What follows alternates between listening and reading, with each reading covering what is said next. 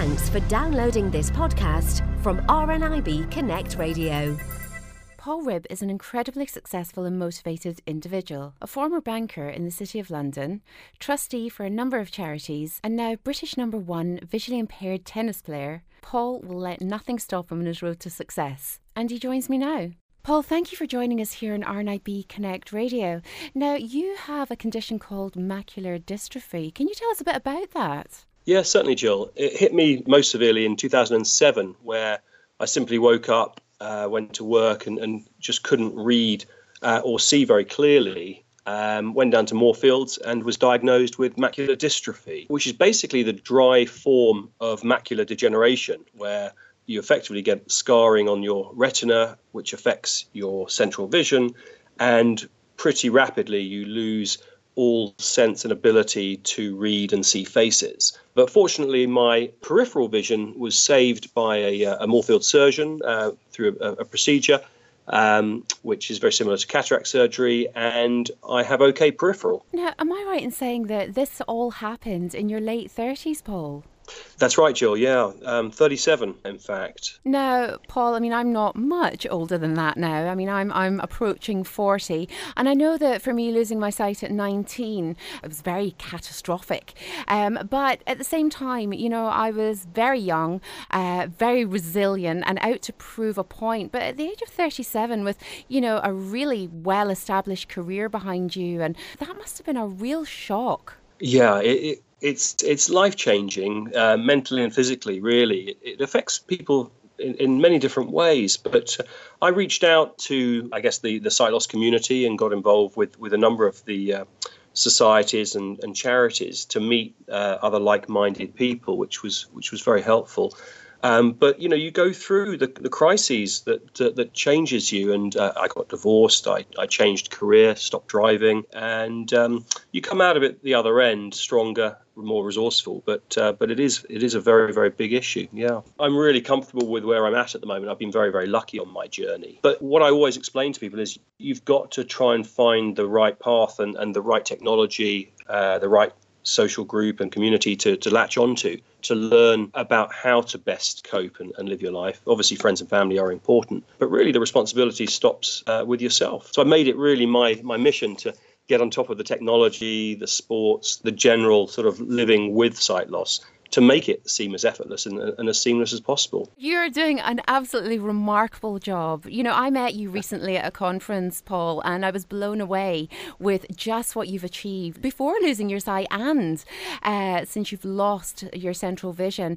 And you actually, you had some really fantastic jobs. You're still working in fantastic areas, but you were managing director for RBS, you were an executive director for Lehman Brothers. That's huge. No, thanks, Joe. I had a wonderful career as a graduate, and then in investment banking. I have to hand it to all of my employers that they were very, very helpful in allowing me to get on top of the challenges that I faced. The most impressive for me was RBS, because I went after Lehman collapsed. I went to RBS. And at that stage, I already had the visual impairment problems that I was coping with. But I got on top of a lot of the technology. Was still finding it very difficult to perform in real-time trading environments. But RBS were very, very good to me.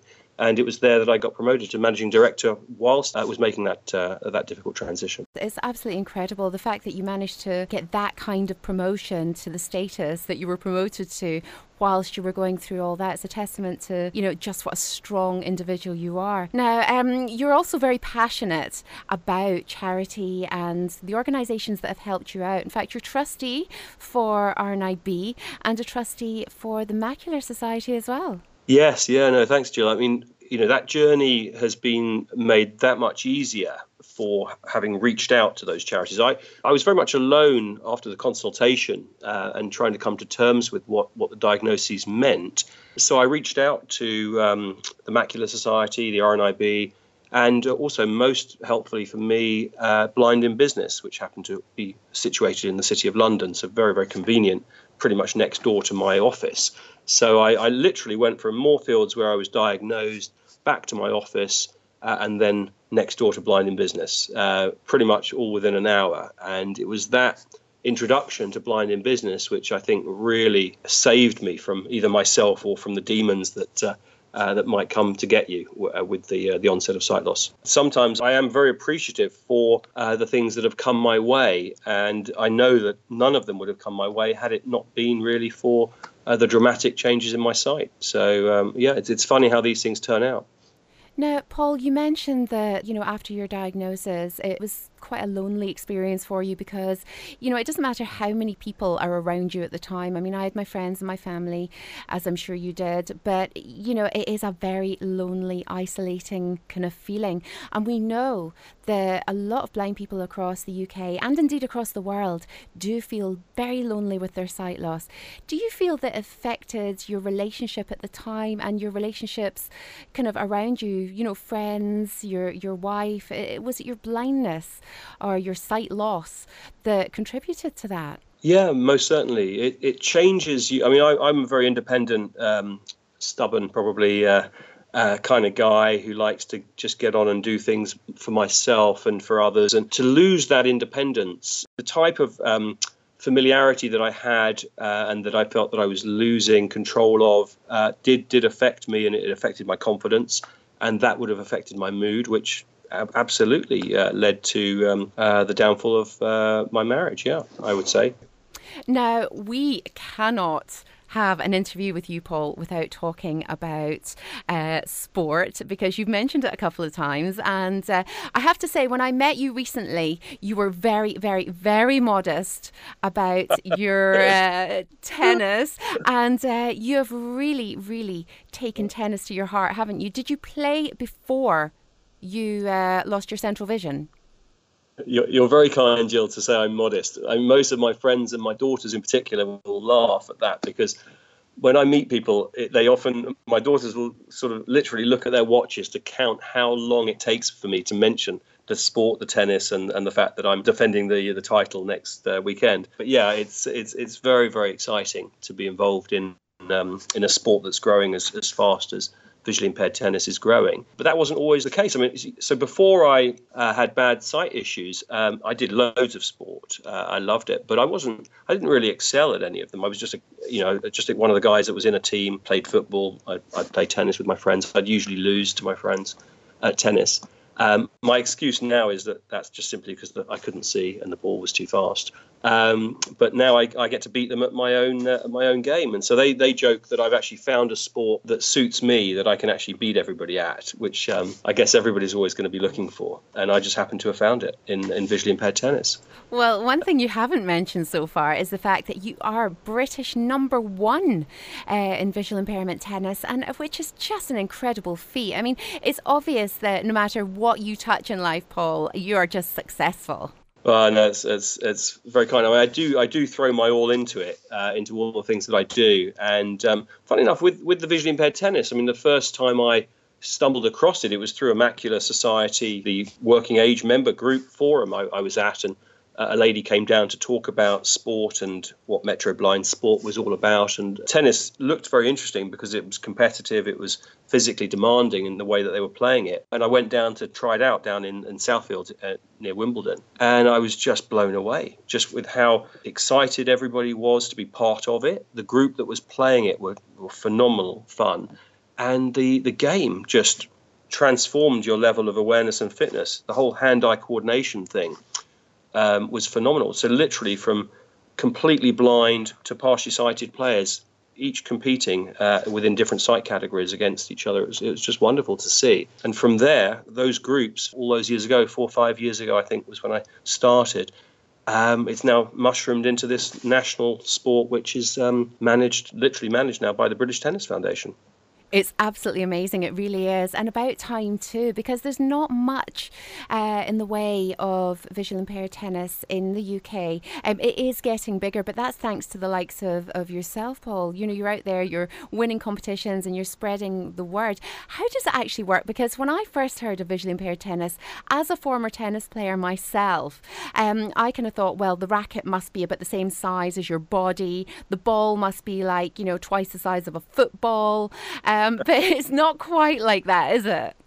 It's not. I mean, funny enough, what you described is blind cricket almost. I mean, in blind cricket, they play with a very large ball and effectively they're getting away with that and having a lot of fun. But blind tennis is simply very, very similar to the sighted game in that we play on traditional tennis courts, typically indoor, because you get better sound acoustics indoor than out, and you don't have the wind and the rain affecting the flight of the ball.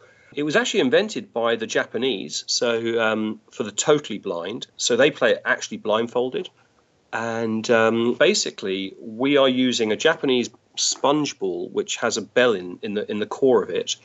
And it's slightly larger than a normal tennis ball. But we play with normal tennis rackets on normal courts. And at the moment, the competitive court size is 3/4 court length. So we literally have some throwdown lines that go down for the 3/4 length line. And then we're using the tennis court as normal. I'm actually devastated that I gave away my tennis racket, my fabulous tennis racket that I loved many years ago when I lost my sight. I might have to try and get that back, I have to say. But, you do rely on volunteers though, don't you? And I believe, you're needing more volunteers all the time to help out, aren't you? Yeah, we are. I mean, we've been wonderfully supported through the years, in particular by the Highgate Tennis Club, which I'm now a member of as well. Lovely lady called Linda Allman. She's been very much spearheading the volunteer network for ensuring that we had ball girls and referees and umpires down for the tournaments.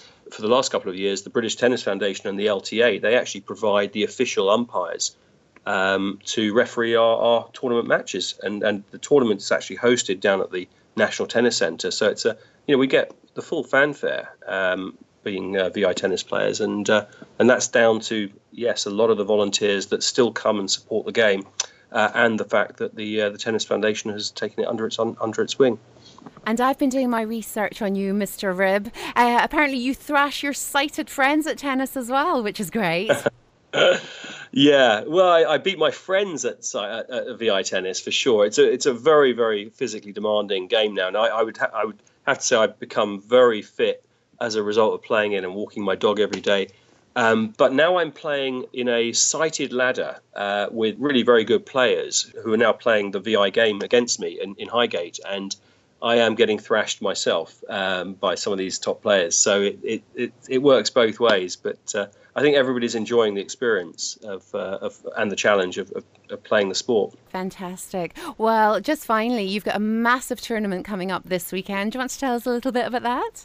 Yeah, thanks, Jill. It's this Saturday and Sunday. We have the National Tennis Championships for VIs taking place in the National Tennis Centre in Roehampton. And I am going to be defending my title for, this is the 4th time. So I'm hoping to make it 4 times in a row. The exciting thing about this tournament, one is it's very, very well attended in terms of the player numbers are up every year. And that's what makes it very exciting in terms of the quality of all the players has improved dramatically. But this is the first now feeder, I believe, for the international visually impaired tournament that's due to take place next April. So we're all very excited about that. And if anybody wants to get in touch or find out more about visually impaired tennis, what would you suggest, Paul? Yeah, no, thanks, Jill, for mentioning that. So basically, visually impaired tennis is played throughout the UK. At the moment, there are 6 regional hubs that concentrate on the regional VI tennis. And they are, funnily enough, in Cambridge, where you've got Vision for Growth, which runs the visually impaired tennis sessions down in Cambridge, Birmingham, York, obviously London, and you've basically got in London the central hub effectively running VI tennis is Metro Blind Sports. So I'd urge people to get in touch with Metro Blind Sports. Up north, up in Newcastle, which is the second largest tournament of the season, typically in May of each year. That's run by the Newcastle group. But I would urge people to have a go and play the game and go along to one of those regional hubs. And you'll never look back, because the fitness, the enjoyment of meeting the people and playing in the competitions, it's really invigorating. Paul, it's been incredibly interesting talking to you today. Thank you so much for joining us here on RNIB Connect Radio. The very best of luck with the tennis and all your future endeavours. You are always a winner, no matter what. Thank you for joining us here on RNIB Connect Radio. Thank you very much, Jill. For more downloads like these, visit rnibconnectradio.org.uk. rnib.org.uk/podcasts.